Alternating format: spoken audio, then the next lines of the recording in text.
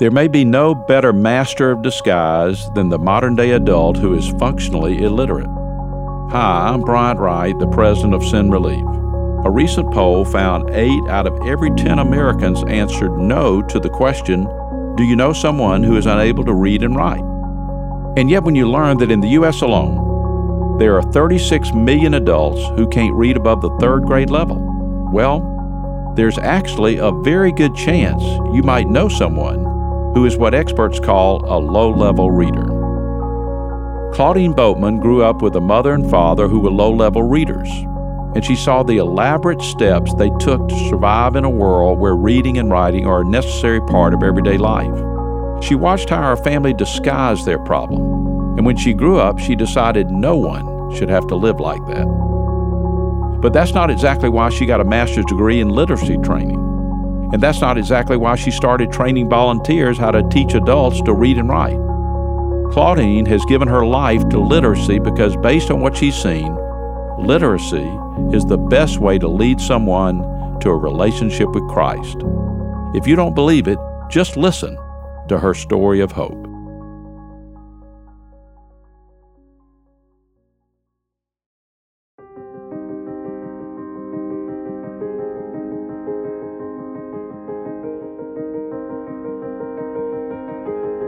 Even before she was old enough to understand the metaphor, Claudine Boatman could read the handwriting on the wall.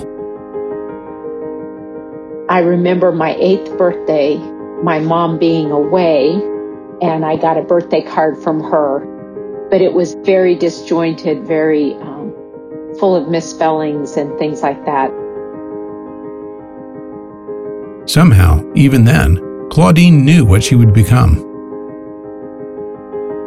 That memory kind of stuck with me. And I swore I would never be a teacher, but it seemed like everywhere I looked, there was evidence of illiteracy. Her mother, her father, her aunts, her uncles, even random passers-by for as long as she can remember, everywhere she looked, Claudine saw people who had trouble reading and writing. One vivid memory that I have, I remember shopping in the grocery store and seeing a teenage girl, and they had cases of yogurt, and she was pointing to a yogurt and she said, "Celery yogurt, yuck." And whoever was with her said, where do you see that? And she pointed again to this container. And the woman said, "That's strawberry rhubarb." And so I knew that she couldn't read that. In the beginning, there was Claudine. It's something that started in childhood, and it's something that will never leave, because that's what I'm called to do. I'm called to share the gospel, and that's the whole purpose of Literacy Missions Ministries. And then after Claudine came Cheryl, and then Annetta, and then on and on and on.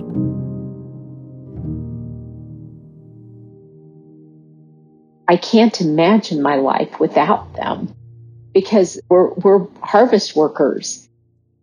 And I wish people knew that eternity is different every time one of our volunteers shares the gospel.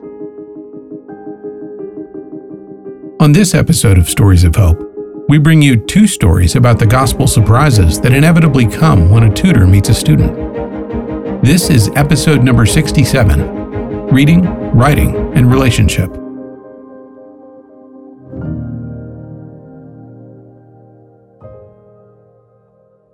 Claudine Boatman has heard it all. I left my glasses at home. I don't like reading out loud. I always just order the same thing.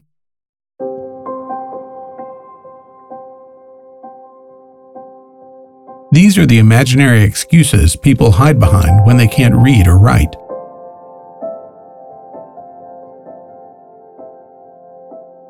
It's shameful if you are American-born and you can't read and write your own language. It's one of those problems that you try to hide, partly because of shame, And partly because you feel so inadequate or like something about you is broken that can't be fixed. But there are about a third of our population that cannot read and write at a functional level so that they can take bus lines or read medicine bottles or follow directions on a job application.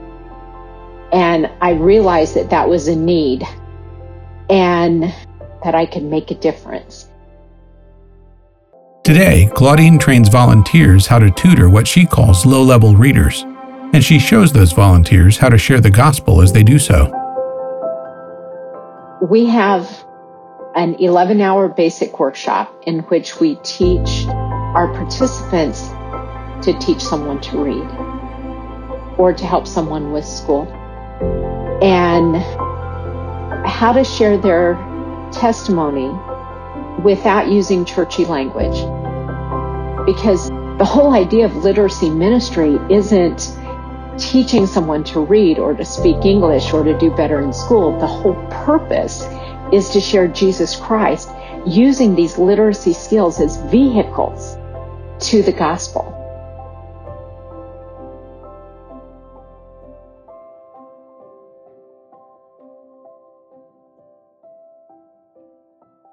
Several years ago, Annetta Willis attended one of those basic training workshops. She showed up with low expectations. After all, the only reason she went is because her pastor told her to go. And yet now she has an almost impossible to believe story about what happened next. As Annetta tells it, it really started 60 years ago, when her mother Linda was a little girl in a hard place.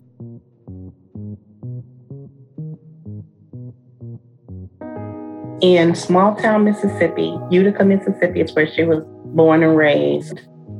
If a child, especially a little black, dark-skinned girl like my mother, was behind academically, they would get looked over, they would get talked about, they would get ridiculed. And so she had a lot of things working against her. And so instead of asking for help, she just allowed herself to, get looked over. And so she was carrying so many negative emotions behind not being able to read. She would take one of us with her pretty much anywhere, any kind of situation where there might be a reading or writing opportunity, we would go. And we would just fill out any kind of application or anything for her just to make sure it wouldn't be like an embarrassing moment. She really did the best she could with us. She did a lot of manual labor jobs, doing cleaning at hotels, things that did not require any kind of educational academic background. That was just a way of her being able to keep her pride, work a job, take care of her family. But we really had a very, very strained relationship because I just growing up, she seemed like she was angry most of the time, like, you're angry. But me and my mom didn't have a great relationship. And, she was not saved. She would go to church sometimes, but she did not know the Lord for herself. And I didn't care to teach her anything. I didn't care to, because 25 years ago, I don't even know if me and my mom were speaking. So my pastor, he just kind of volunteered some of his leaders to say, hey, the Southwest Atlanta Baptist Association is having an adult reading and writing workshop. And so I went, and I was just floored by the material, by how easy it was to learn. So I learned, and I just sucked it all up and got certified as a tutor. And so it just like, ding, my mom, quickly I just started to think, oh my God, my mom could really use this.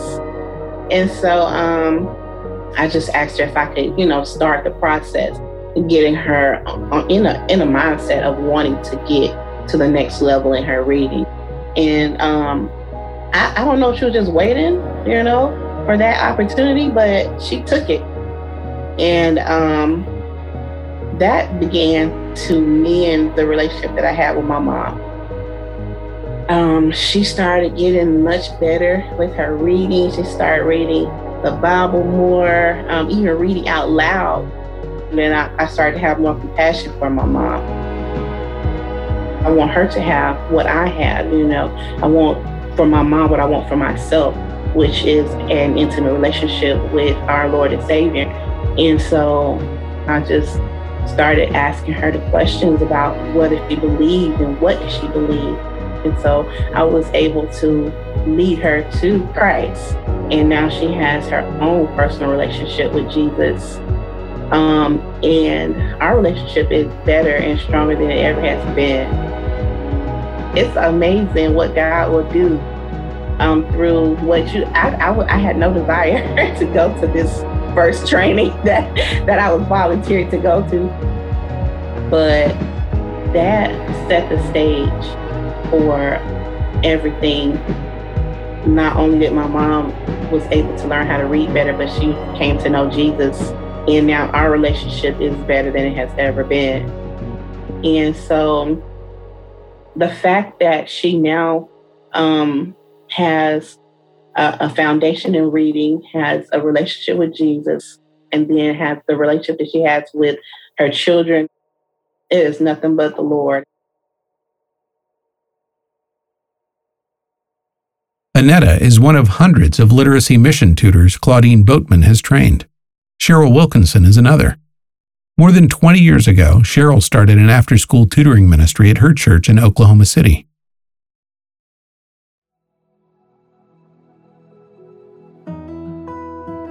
At the time, she never imagined anything like this would ever happen.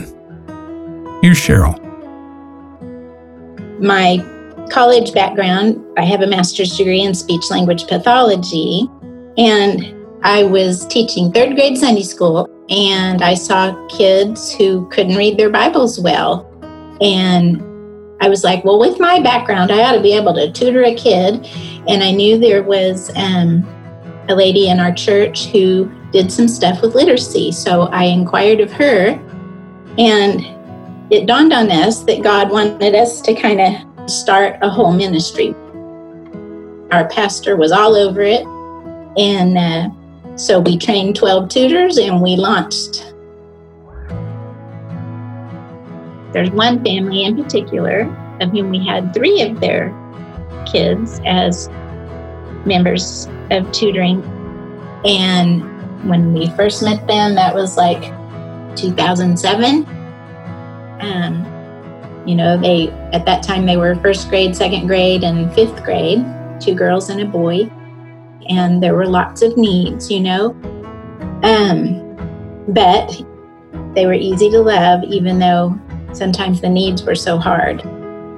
The mom, Andrea, she considers us her family, and these 3 kids are the youngest of 10 children that Andrea had. So when we got these kids in tutoring, these were her 3 youngest. And so they stayed with us for like the next 6 years, The next to the youngest, she eventually graduated from high school and was the first of the 10 children to actually graduate from high school. And then 2 years later, the youngest, she graduated from high school as well. So there are lots of touches from our church along the way there. All 3 of those kids prayed to receive the Lord. They all got baptized at our church and became church members. The tutoring ministry has just been a doorway to that. In 2016, one of Andrea's older sons was murdered in Oklahoma City. And, tutors who were aware of that, we went to the funeral, ministered to the family, had the funeral at our church. That was 2016. In 2017, one of her grandsons, in 2017 was when he passed away at 18 months of age. And then last year, her oldest daughter, the oldest of the 10 children, passed away suddenly. And then, if you can believe it, 6 weeks later after that, 2 more of the daughters died together in a car accident. And one of those was our youngest that we had in tutoring. It was on her 21st birthday. And again, in the midst of that, because of all the connections, which got started through our tutoring ministry, there was a church family that came around them, and it was tutors who contributed to that to get them through that hard time. And so now Andrea, she considers us her family, and, vice versa, to try to help kids in families like Andrea's, to try to break that chain of generational poverty. We've learned we can't make it all go away at once. We can't solve all the problems, but we can be there to provide that next step and to try to provide some ladders out for the coming, the younger generation. So to try to break that cycle somewhere along the way with something like increasing reading skills is a small thing, but a big thing.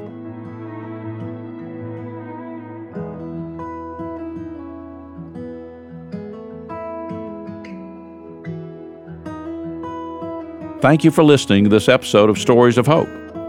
If you want to learn more about how you and your church can get involved in literacy missions, you can visit the National Literacy Missions Partnership at literacymissions.sbc.net. That's literacymissions.sbc.net. And if you want more practical tips on how you can meet needs and change lives, you can visit Send Relief online at sendrelief.org.